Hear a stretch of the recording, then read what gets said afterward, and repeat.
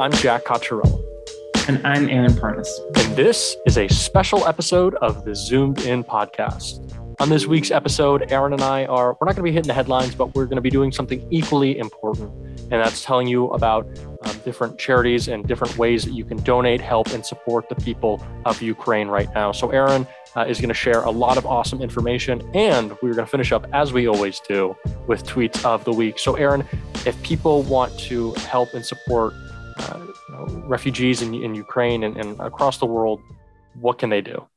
Yeah, so we have there's a lot of ways. If you want to help out, there are a lot of ways you can help out. The number one way, in my opinion, and this is actually shout out to GoFundMe. GoFundMe personally, a vice president from GoFundMe reached out to me personally about this and shared a link on their website where they're collecting donations. It's Donate to Ukraine Relief Efforts on their website. They're collecting them and then dispersing the donations to hundreds of organizations or dozens of organizations that they have vetted, that they believe in. And according to GoFundMe, according to the person that reached out to me, they're not taking any money off of, they're not taking any fees. They're not taking any cash off the top or anything. So GoFundMe is a great place to donate. There are a couple funds. One is where Ashton Kutcher and Mila Kunis have all raised over $18 million. And then there's another fund that GoFundMe started that's raised about $1.5 million as of this recording. That's number one. And Aaron, spring break is coming up, and like a lot of people are booking Airbnbs, and so I think that's another awesome option. How can you go about like setting up an Airbnb or helping someone provide them with housing? Yeah, for sure. So I actually booked an Airbnb for someone in Ukraine for this week yesterday. And what you can do is just go on Airbnb, go on look at any town in Ukraine, whether it's Kiev or Kharkiv or wherever. There are plenty of towns in Ukraine.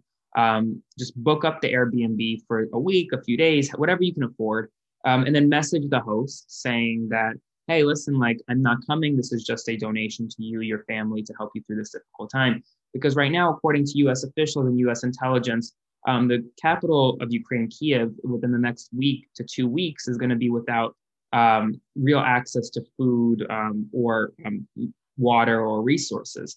So sending aid through GoFundMe and other ways is very helpful. And also, I believe I believe Airbnb has said that it will also not be taking any fees from people who are hosts on the app.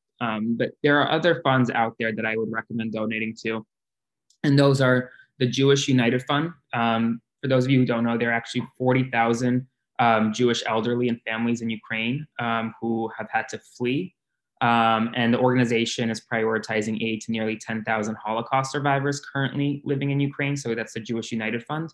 And then also the Global Giving Ukraine Relief Fund, which is using all donations to support humanitarian assistance to impacted communities in Ukraine, as well as surrounding regions where refugees have fled. Donating to the Global Giving Ukraine Fund will provide basic necessities such as shelter, food, clean water, health, psychosocial support, access to education, economic assistance, and more. But I would also say that for folks who are listening to this podcast, I know it's a short one, but it's an important topic to talk about, is that the war in Ukraine is going to last, I don't know, maybe a few more weeks. It's not going to last a significantly long time. I mean, either Russia is going to be able to take Ukraine or Russia isn't going to take Ukraine. But just because the war ends doesn't mean the secondary effects do. And we've already seen over 1.5 million refugees displaced as a result of this war. We've seen residential buildings bombed, hospitals bombed, schools bombed. Livelihoods have been destroyed. And these livelihoods are going to take not weeks to rebuild, but rather months, if not years. So a lot of money is currently pouring into Ukraine. A lot of people are currently helping Ukraine. But if you have a chance and if you have the ability, I would ask that some of you just wait. Don't donate right now. Don't send aid right now. Wait a few weeks, wait a month, wait 2 months, wait until after this is out of the news, yet people in Ukraine will still be suffering to donate. Because when this is no longer in the news, when Russia is no longer invading, and when Ukraine, when there's not an ongoing war, people are going to have to rebuild and they're going to need our help. And this money that's coming in right now is only going to last so long. So we're going to have to continue these humanitarian efforts for months, if not years. Absolutely. And Aaron, you just gave a long list of awesome places where people can donate and support. We're obviously going to be sharing as much of that information as we can. And so thank you to all Zoomed In listeners who are going to be supporting people in Ukraine during this very difficult time. And Aaron, thank you for being able to provide all those awesome places where people can help out. And now it's time for Tweets of the Week. And now it's time for Tweets of the Week.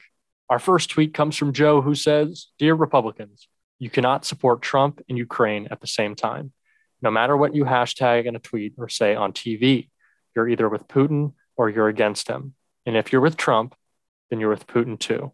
You've made your choices. We see you. The end." 100% agree. Our next tweet comes from Heather Gardner. Heather says, "Great that so many companies are banning Russian-made products. Now let's ban Russian-made politicians." I agree. Too many of them in the Republican Party. And our third and final tweet is not one tweet specifically, but it is all the amazing videos and posts and efforts that we've seen from students across Florida in protest of the Don't Say Gay bill. I saw a video that our good friends at Midas Touch shared from my old high school, Winter Park High School, and it was truly amazing to see students and friends of mine protesting a bill that needs to be called out. And it was just so amazing, and I'm so proud of all of them. So students across Florida, you all have won. You have the best tweets of the week. So thank you so much. Jack, before we finish off tweets of the week, I do have one extra tweet of the week, which I want to do. add. I do. And it was posted by none other than you. And it says, "I didn't think it was possible for me to like President Zelensky more. And then he told Rick Scott to be quiet. Shout out to President Zelensky. President Zelensky is a hero. Rick Scott is a zero." Absolutely agree. And that is Tweets of the Week.